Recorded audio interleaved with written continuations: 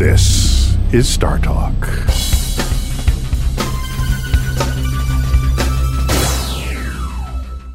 Hello and welcome to Star Talk Radio, All Stars Edition. I am Carolyn Porco. I'm a planetary scientist, and I am joined here by Maeve Higgins, a comedian from County Cork, Ireland. Yes. And now based in New York. And hello, Maeve. Hi, thank you for having me. Well, it's really nice to have you, and I'm delighted, actually, that you're Irish, because I grew up in an Italian-Irish Catholic neighborhood here in New York, so hanging out with Irish people. I hope that the Irish kids never bullied you and your siblings. We bullied each other. I mean, this is New York, you know.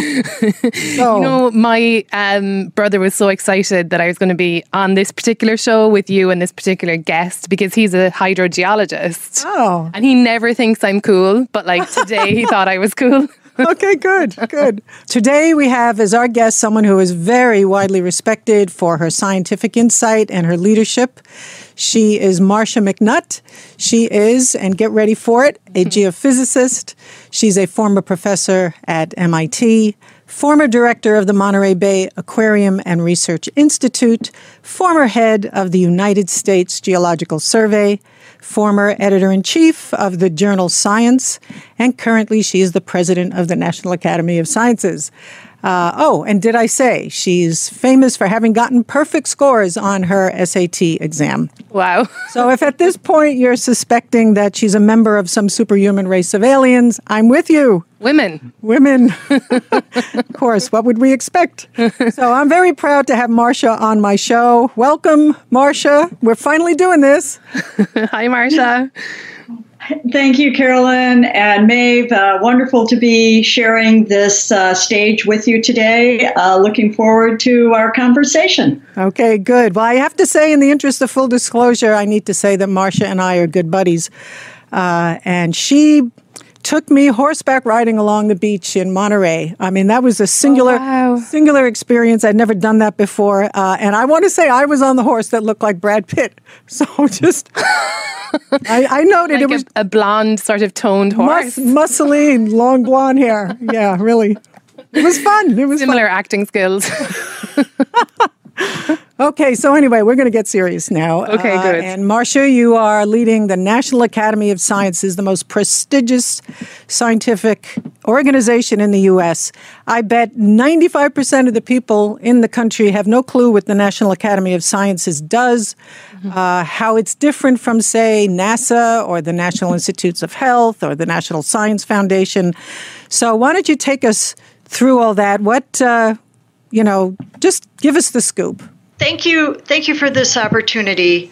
I really look forward to raising the visibility of the National Academy in the consciousness of the public and everyone who cares about how sound science can impact policy and decisions in the United States and actually globally.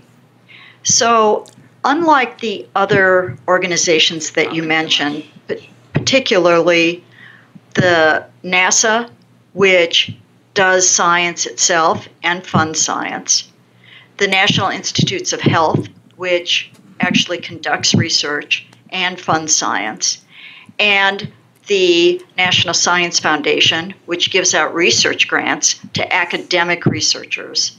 The National Academy of Sciences, which was founded over 150 years ago, does not itself conduct research. Now, the origins of the National Academy of Sciences, which the academies are advisors to government, was founded during the darkest days of the Civil War, and it was the brainchild of Abraham Lincoln. Now, many who remember Civil War history recall that there was a very famous battle between two ironclad ships, the Monitor and the Merrimack. And the Monitor sank the Merrimack. And after that battle, Abraham Lincoln realized that technical superiority would be the key to winning the battle space. Mm-hmm. And he wanted to have the scientists on his side. So, as Congress was going into recess at midnight, he got a bill through Congress to establish the National Academy of Sciences that would be a self-perpetuating organization. In other words, the members of the National Academy would choose their own members for perpetuity, and those members could be called upon by any group in government, by the White House, by Congress, by the judiciary, to give sound scientific advice to government whenever it was needed. And so for more than 150 years, this organization has existed as a non-governmental body to help government make good decisions. Do you have sort of one of every type of scientist in your academy, or how do you branch it up between the sciences? Okay, so that's a great question, Maeve.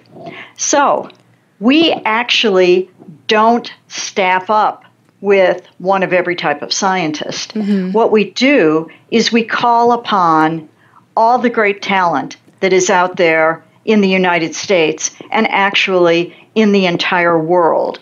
So whenever someone asks us for advice, we look at where are the very best people in all of the colleges, universities, industry, government, and we ask them to come and help us do studies. Mm-hmm.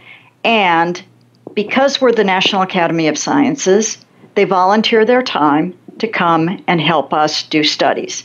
Our biggest challenge is to find people who can come and help us provide advice who don't have conflicts of interest. Mm-hmm. Because it is so important to us to keep our reputation for providing advice free of bias and conflict of interest that we have to avoid people who might have, so to speak, a dog in the fight.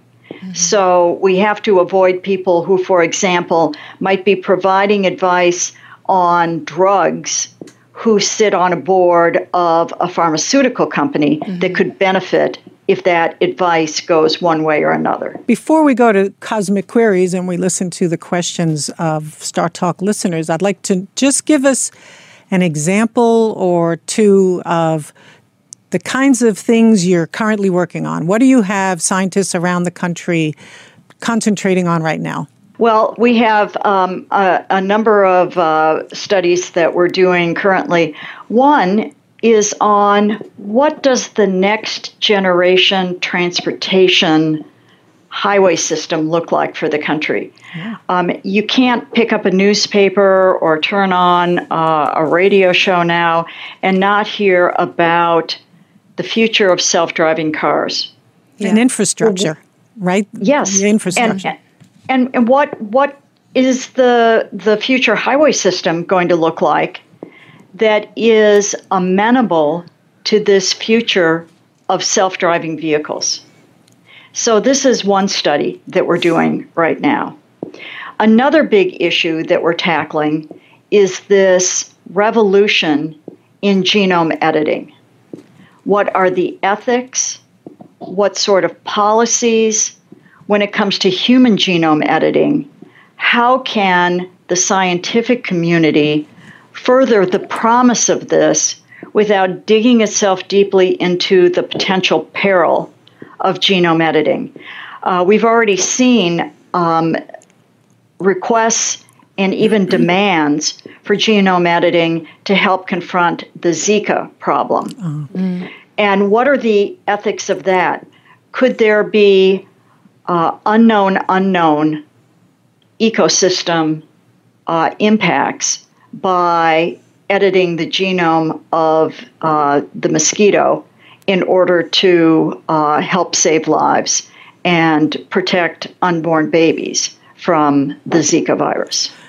Boy, that last one really gets me because it's scary. I'm a scientist. I believe in it. I think it's the most beautiful thing humanity's ever created, and it is what is going to, help us solve all the problems before us. But boy, the more capable we come, it raises such severe moral issues. And this is one. I mean, it's not only editing the genome of the Zika virus, it's just being able to edit genomes all across the globe. Are we going to be editing the genome of human beings, for example? Starts to sound like social engineering. It's a scary thing. Well, maybe we should go to Cosmic Queries and take some questions from... Sure. Well, I think that's... I mean, when you talk about the Zika virus, it seems like a lot of things that the National Academy of Science deal with are kind of things that are in the news as well, right? So they're like hot topics. So a lot of our Cosmic Queries they hit that. Actually, before we go, sure. Marcia, are you the one who decides, okay, top of my list is we better get people to look at the genome editing? Do you have within the National Academy of Sciences a board that advises you? How does that happen? Absolutely. We have many boards at various levels. So we have an overall council, and then we have boards at various levels that get into finer detail into certain topics. Okay. So we have a board of Earth and Life Sciences. We have a board of Engineering and Physical Sciences. We have a board that is in Social and Economic Sciences.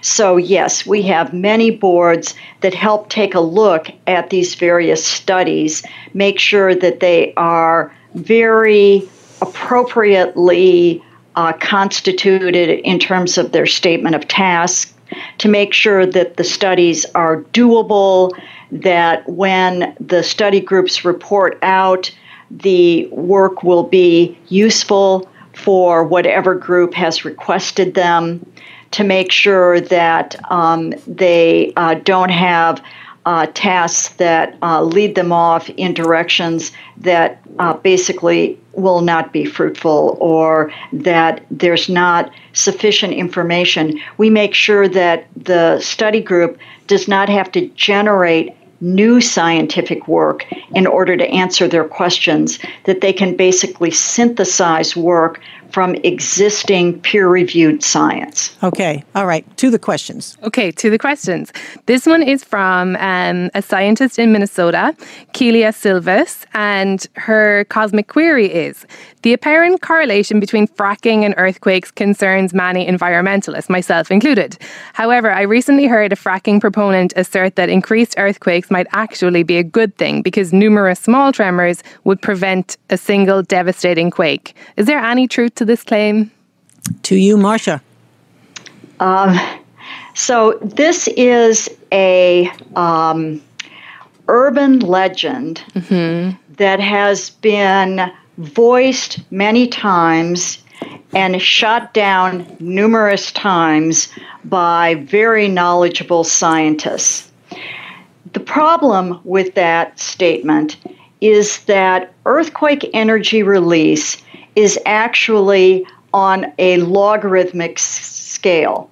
So you would basically need hundreds, if not thousands, of small earthquakes to prevent the large earthquake.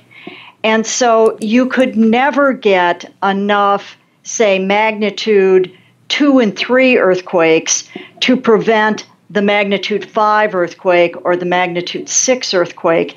And in fact, the ground would be shaking virtually daily or weekly with these small earthquakes, to the point that they would disrupt daily life to an extent that no one would tolerate it. Yeah. So no, that is not that's not a good thing.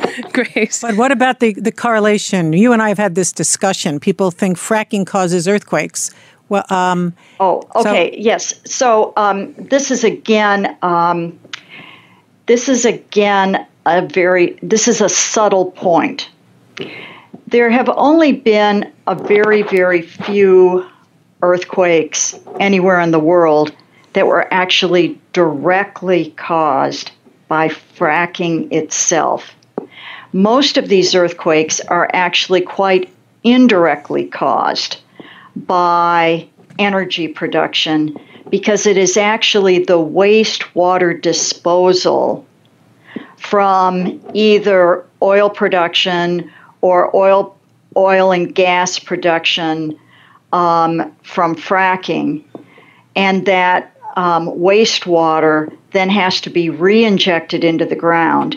And it's the re-injection into the ground of the wastewater that lubricates faults and releases confining pressure on the faults, and that produces the earthquakes. So it's actually a secondary effect of fracking. It's not actually the fracking itself. Okay, so let me parse that a bit. So the earthquakes are, as you said, a secondary effect of the fracking, but they're also a secondary effect of oil production too, because the wastewater, as you said, the idea to handle it is just to re-inject it back into the ground. Did I get that right? That's correct. And it's not all oil production. For example, the earthquakes in Oklahoma, the particular oil that's being produced there comes from a formation that has a lot of water. So they have a lot of water to get rid of after they separate the oil from the water. That's not true with all oil production everywhere in the U.S., but that happens to be very true in Oklahoma. Okay, so people then, I mean, to be fair, have a reason to be worried about fracking as far as earthquakes go, maybe no more so than oil production in general. But they do have, do they not, a genuine reason to be concerned about what this process of taking wastewater and injecting it back into the ground does to the quality of their drinking water? So that's a very separate question about water quality. Most of the injection wells, well, not most, all of the injection wells are permitted to go far below the aquifers where we pull our drinking water. So theoretically, there should be no contamination if those wells are properly sealed where they traverse the aquifers where we pull our drinking water. But as you know, accidents can happen. Wells may not be properly cased as they go through the formations where we pull our drinking water, and there can be spills of contaminated water at the surface that then seep down into the aquifers from which we pull our drinking water. And so there have been some cases where drinking water has been contaminated either by leaking casings or by contamination from the surface. Is this what you guys talk about when you meet up and go horse riding? Actually, yeah. Yeah, it is. Yeah, that's why I like Marcia so much. Yeah, and so... We don't talk about boys. No. Unless they're like digging not far enough in to put their water in the wrong spot. Unless they're messing up. Unless they're messing up. Yes. Okay, but I just need to say we only have 2 minutes and 45 seconds left, so I want to just close this off, though. In taking the side of the public, they're not being hyper hysterical to be worried about having fracking in their backyard. Because what it comes down to, Marcia, is that we have to rely on private enterprise to obey all the rules. And they don't always obey all the rules. And we're going to take another cosmic question. Okay.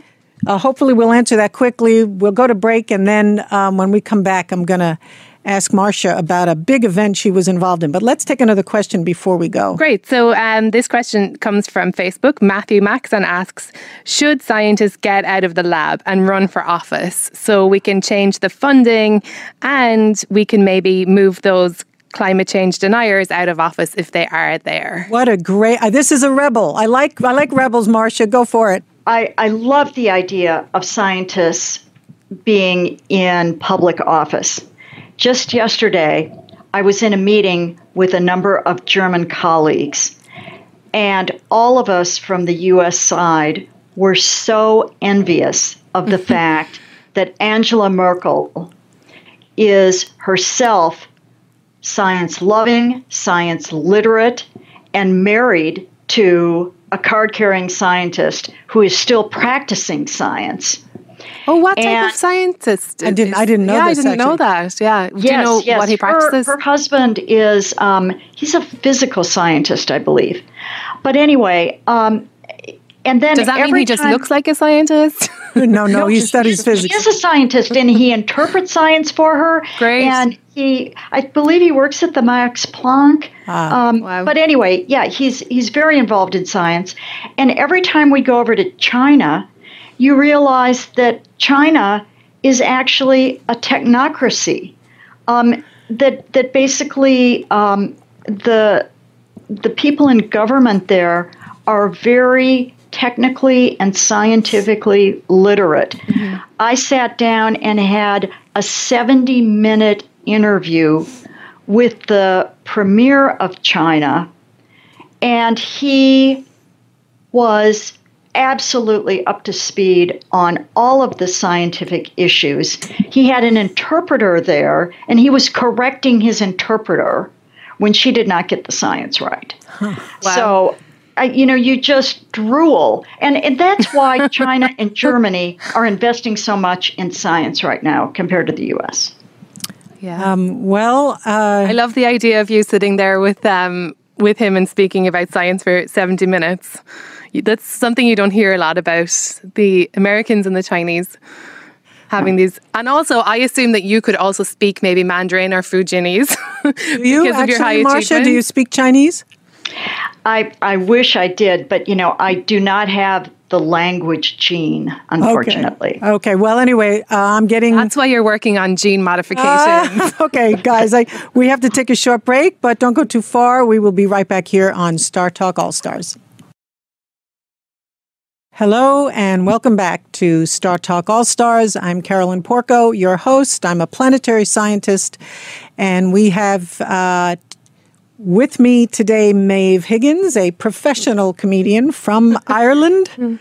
She's Irish, and she's living now in New York. And our guest today is my good buddy and president of the National Academy of Sciences, Marsha McNutt. Welcome, Marsha. Thank you. Happy to be here. So we were talking a lot of stuff about what the National Academy of Sciences does, how important it is. It's like kind of like the government's think tank. It calls on scientists all over the country, the experts, and has them convene and discuss really important issues. We were talking about fracking. We were talking about how advanced Germany and China are in having scientists either making decisions over there or being married to scientists, their leaders being married to scientists. It's very impressive what other countries are doing. And maybe someday, if we work hard enough and we get scientists in office, we can be there too. But I want to talk to Marsha right now about an event that happened during her tenure as the head of the U.S. Geological Survey. Soon after she took office there as the director, I sent her an email, just a friendly email. Hey, Marsha, I haven't heard from you in a long time. How are things going? How do you like your new job? And she writes back saying, oh, my God, I've got this, wild oil leak in the Gulf, and I got to get that under control. And it wasn't until that moment that I realized that it was her responsibility as the head of USGS to deal with the British Petroleum Deepwater Horizon's oil spill in the Gulf. This was the world's largest accidental oil spill, 210 million gallons over 3 months. The oil slick was the size of the state of Oklahoma. And Marsha, it happened just as you took office. So I want you to take us through that and all aspects of it, because it would be very illuminating for people just to learn what a person in your position has to do, what your job was, what your challenges were. And I'm most interested to find out what your insights are, or from it were, about the interaction between government and private enterprise. Okay, so sometimes I really try to block out those months of my life. So thanks a lot, Carolyn, for bringing this up again. What's a friend for? Was it within the first? Was it within your first 100 days of working there, or was it the first month or your first day? The well blew in about the third week of April, And I was confirmed and took office November the year before. Okay. So, I had been there, probably not quite 6 months when it happened. Yeah, but it's a big organization. And you could imagine. But let me put it this way, May. Yeah. Between me arriving and the well blowing, I had already had to deal with the magnitude 7 earthquake in Haiti with 230,000 deaths.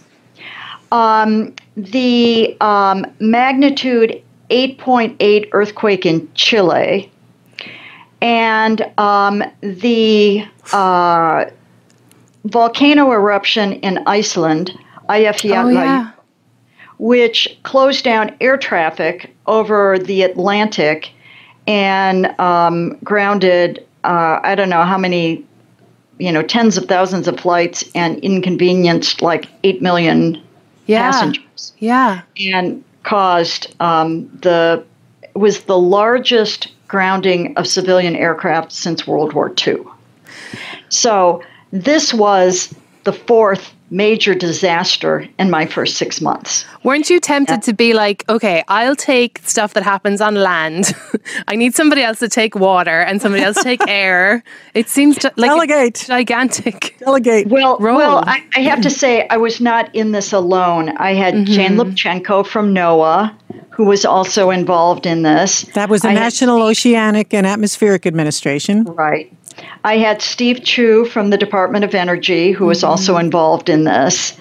And I had many great people, Tom Hunter from Sandia Labs, and of course, Admiral Thad Allen, who was commander of the Coast Guard. So this was a massive team effort. When Carolyn says it was my responsibility, she is, of course, exaggerating because there were many people involved. I had my little part of this that I was working on. So the way this all went down was the Department of the Interior, which my organization, USGS, is part of, did have a major responsibility for this because Department of Interior, in addition to housing the U.S. Geological Survey, also housed at that time an organization called the Mineral Management Service, which has now changed names because it got such a bad reputation as a result of this. What's it called now? It's now called BOEM, the Bureau of Ocean Energy Management. Totally different. The Minerals Management Service was responsible for offshore leasing. And so they were the ones who gave the permit for this well that blew. And they were also responsible for offshore oil safety. And so those two responsibilities have now been separated into two separate organizations.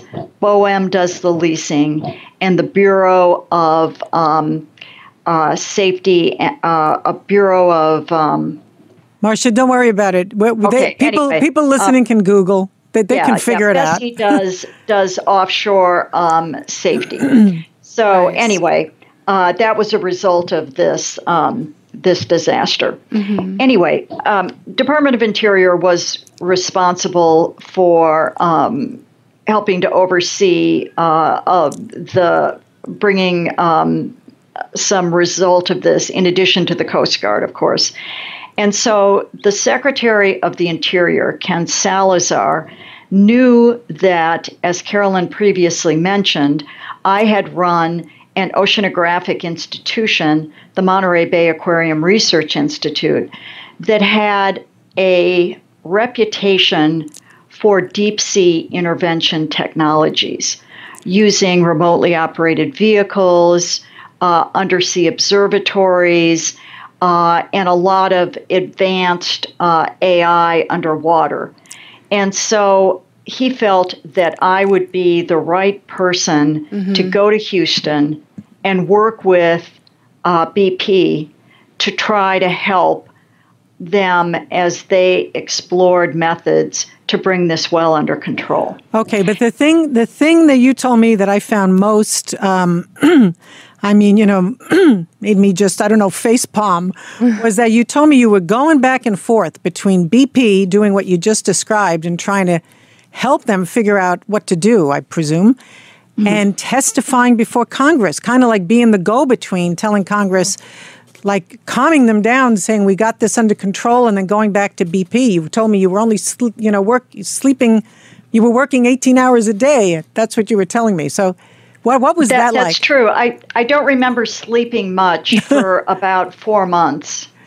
Wow. We typically would start work at 6 in the morning because our first meeting at BP headquarters was at 6:30. And I rarely got back to my hotel room before maybe 11:30, midnight at night. Wow. So it was very long days. I hope that they treated you well. I feel like there would be such an apologetic tone in that room. They'd be, do you need some coffee? Can we? I don't know, because remember, in some sense, they were the other side. I mean, Marcia was there as the watchdog, and they're trying to cover their butts, so to speak. So that's go ahead. Yeah, I would say that everyone had the same goal. BP, the government, everyone wanted to bring an end to this disaster as quickly as possible. I know, but Marcia, I read, this may not be true, that BP, and I don't have the numbers, I'm sorry, but BP was saying, we're only leaking so many thousands of gallons of oil, and it turned out to be orders of magnitude more than that. Yes. And the government's numbers were different than BP's. I mean, this is the kind of thing, when you hear that, you hear about Volkswagen trying to, make their results of emissions testing look better than they are. It really makes me very, very suspicious of corporations and, and their... they have so much money to...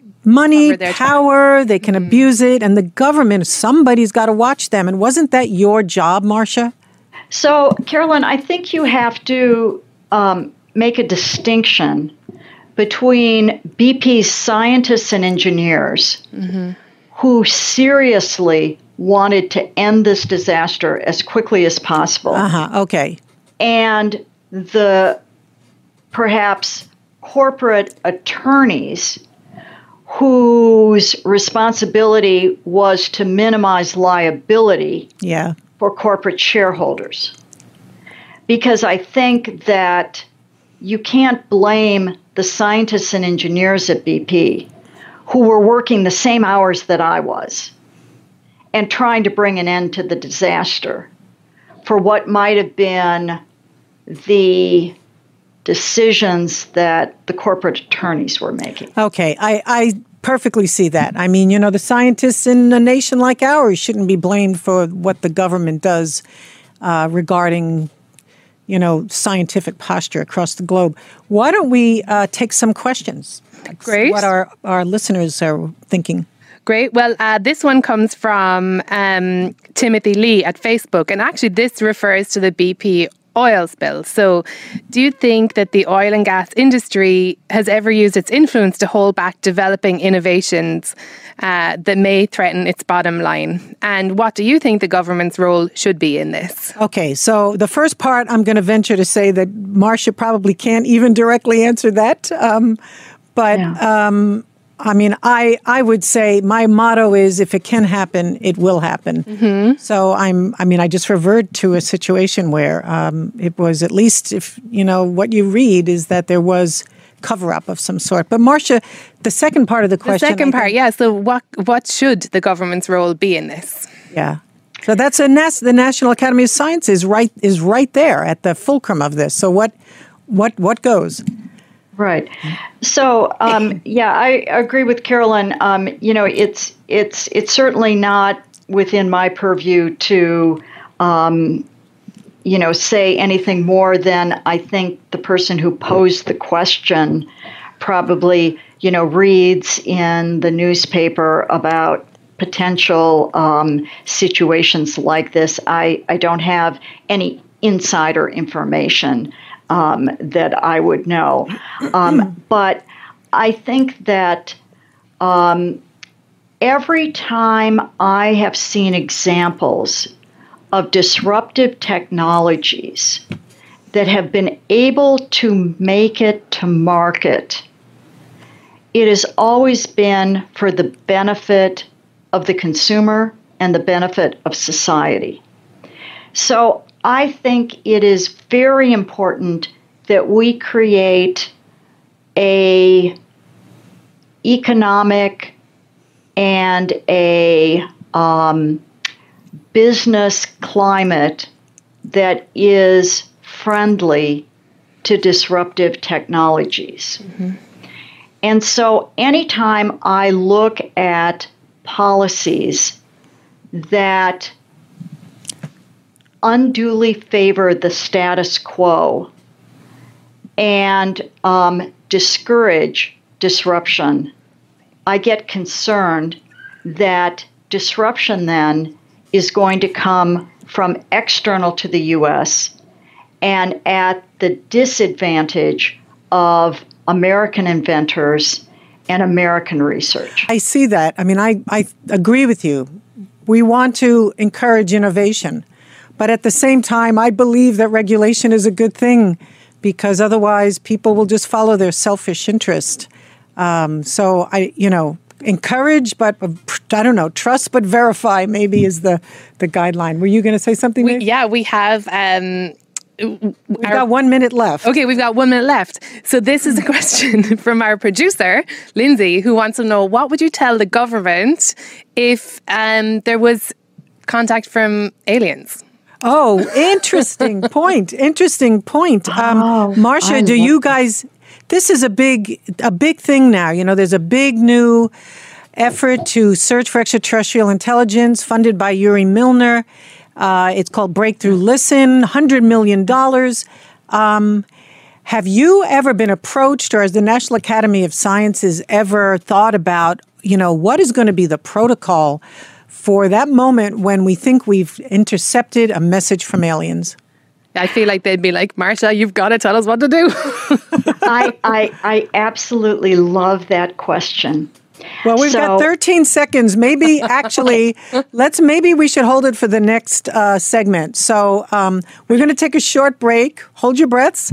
But don't worry. There'll be an alien invasion in the break. We'll be right back, and we will be answering some more cosmic queries from all of you, our listeners. Stick around for more Star Talk All-Stars. Hello, and welcome back to Star Talk All-Stars. I'm Carolyn Porco, your all-star host. With me is Maeve Higgins, my comedic co-host. Yes, learning a lot today. Okay, Thanks, I am too. And joining us via Skype is geophysicist, former MIT professor, and current president of the National Academy of Sciences, Dr. Marcia McNutt, my good buddy.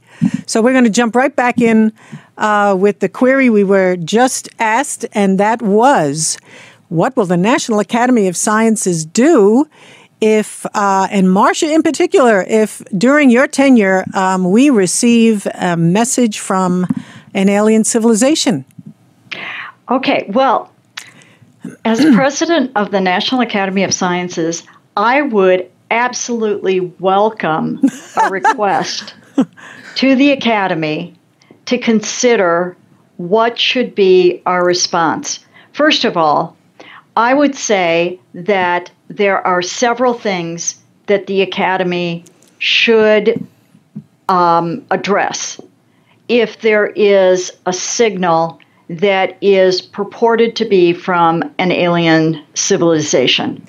The first thing we should do is consider scientifically what is the evidence we can mount that this is truly a signal from an intelligent being or beings, and what evidence do we have that we can mount that would support that? The second question we should address is, where exactly is the signal coming from? Can we pinpoint the source? The third question that we should address is, can we decode the message? and what can we learn about the message in terms of the sophistication of its source? Is it a simple message? Is it a complex message? And from that, can we learn anything about the intelligence of who's ever sending it? And then fourth, do we respond? And if so, how? It sounds like you're talking about Snapchat. No, it sounds like she's talking about the movie Contact, which I just love. So, Marcia, I think what you need to do, you obviously need to do this, girlfriend, is you need to do all this beforehand. You need to do it under your tenure. And then you could be the first president of the National Academy of Sciences that's got it written down in a white paper. You know, these are our recommendations and considerations for that moment.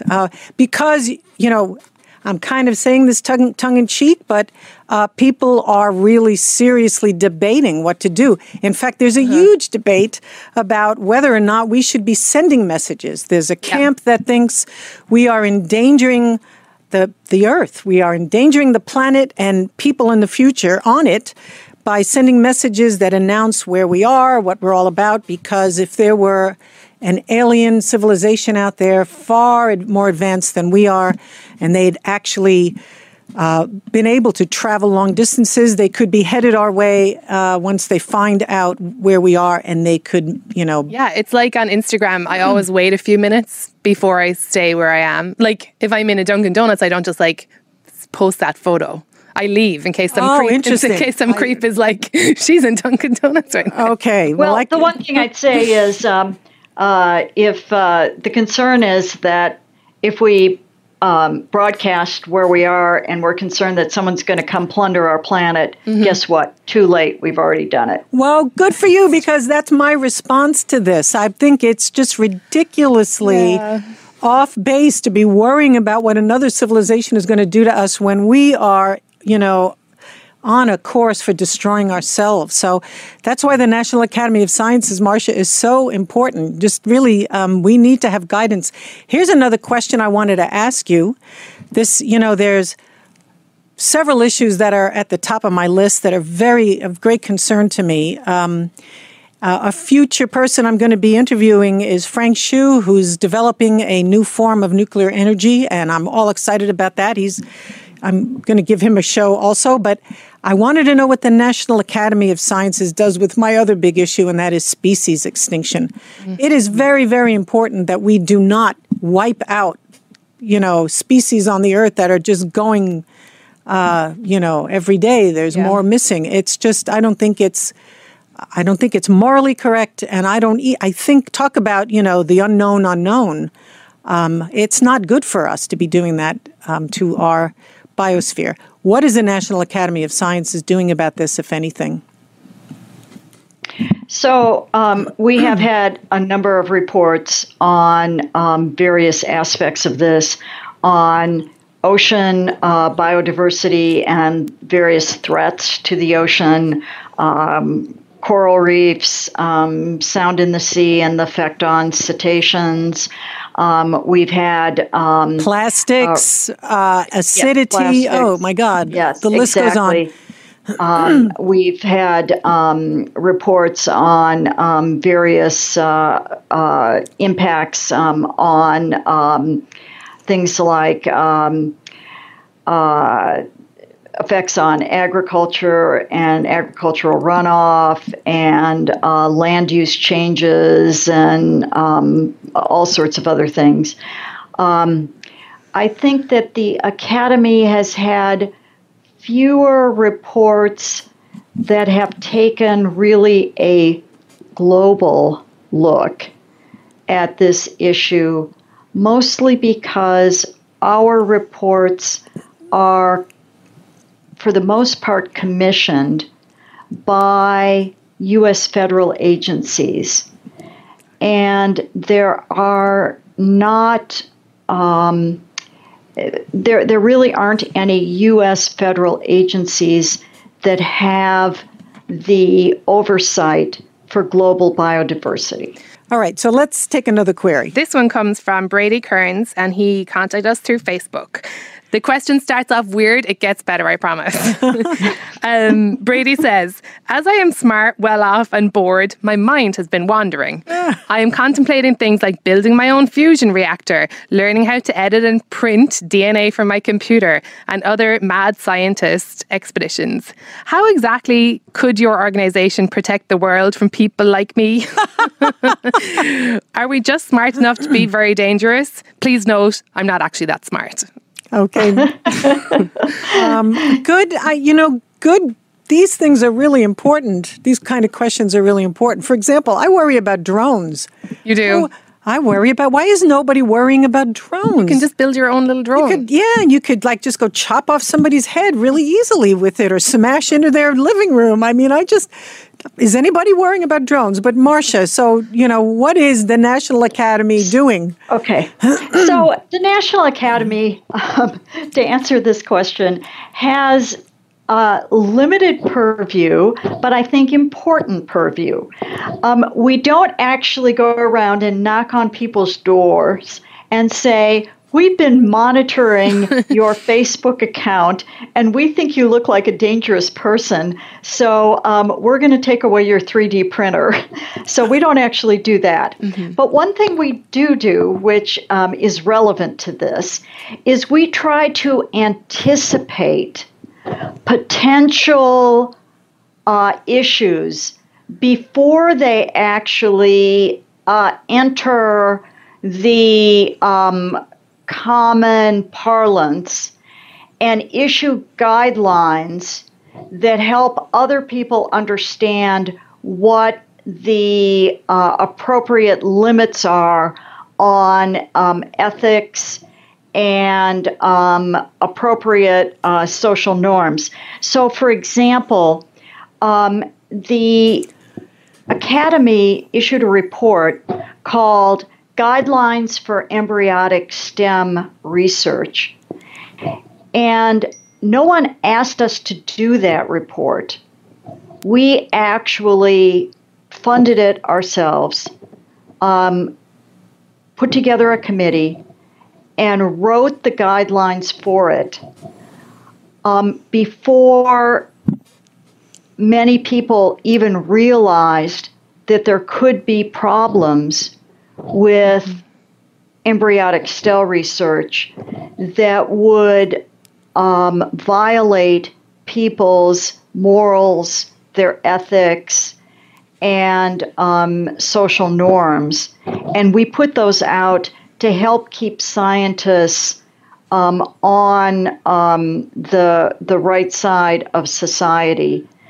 And I would say that in some of those issues that the listener brought up, we would hope to anticipate those problems and get out guidelines to help both law enforcement and others help understand what is appropriate. Well, we have all his details on record, so we can.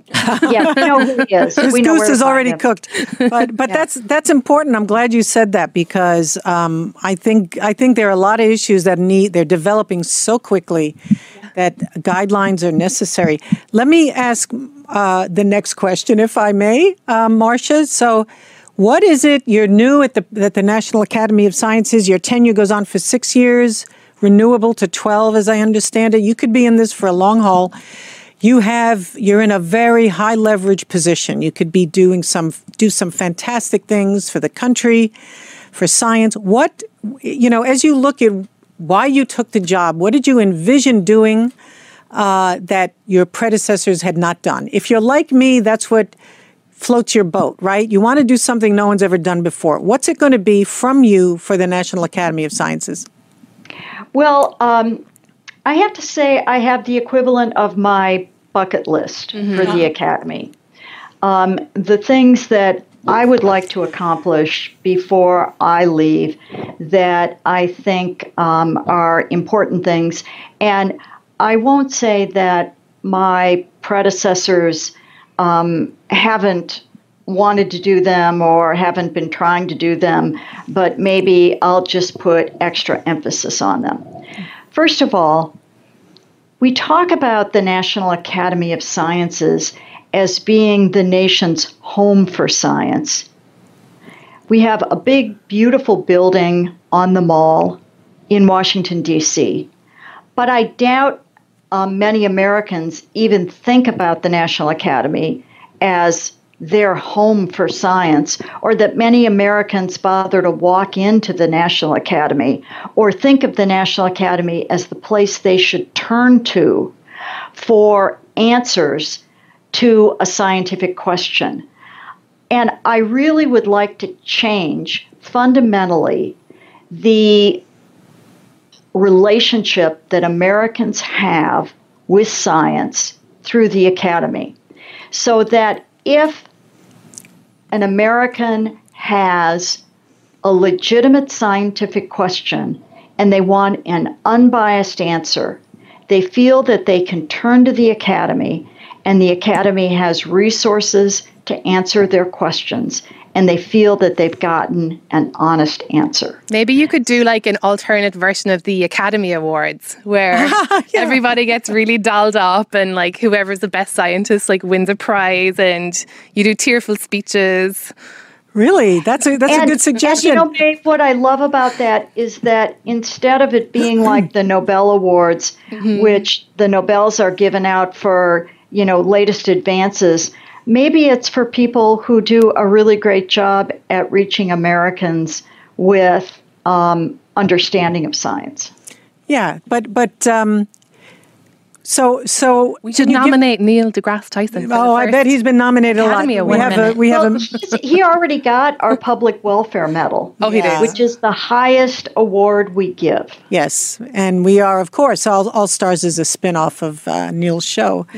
So, but put a finer point on that. What kinds of things are you thinking of doing? Are you going to like dress up the vestibule of the National Academy and have an exhibit that people can see? Are you going to sponsor? So yes, we want to have it a much more friendly place for the public to come in, where they can get. Right now, we've had what's called the Koshland Science Museum, but rather than being at the our Constitution Avenue office, which is right on the Mall, it's been over at our 5th Street facility. So we're thinking about what can we have on Constitution Avenue, which is public friendly, which informs people about science, about things like climate change, about the human genome. Okay, that's great. I would suggest you also do a TV show. Get a channel, channel and do a TV show. Okay. Put an aquarium in there because you also know about that. Okay, right. Okay, so these are terrible ideas we're giving to Marcia. She'll come up with her own, I'm sure, and they'll be great. So thank you so much to all of our wonderful listeners for those really provocative questions. Unfortunately, we're out of time, so we're going to sign off here at Star Talk All Stars. Thank you, Maeve Higgins, for co-hosting tonight, and to my dear friend Marcia McNutt for sharing her wisdom and her experiences with us. You can catch us all on Twitter. I'm at Carolyn Porco. Maeve, what are you? I'm at Maeve Higgins. At Maeve Higgins. And Marcia, you are at Marcia for Science, right? That's correct. At Marcia #4 Science. And check out more Star Talk on Twitter at Star Talk Radio. I'm Carolyn Porco. Until next time. This is Star Talk.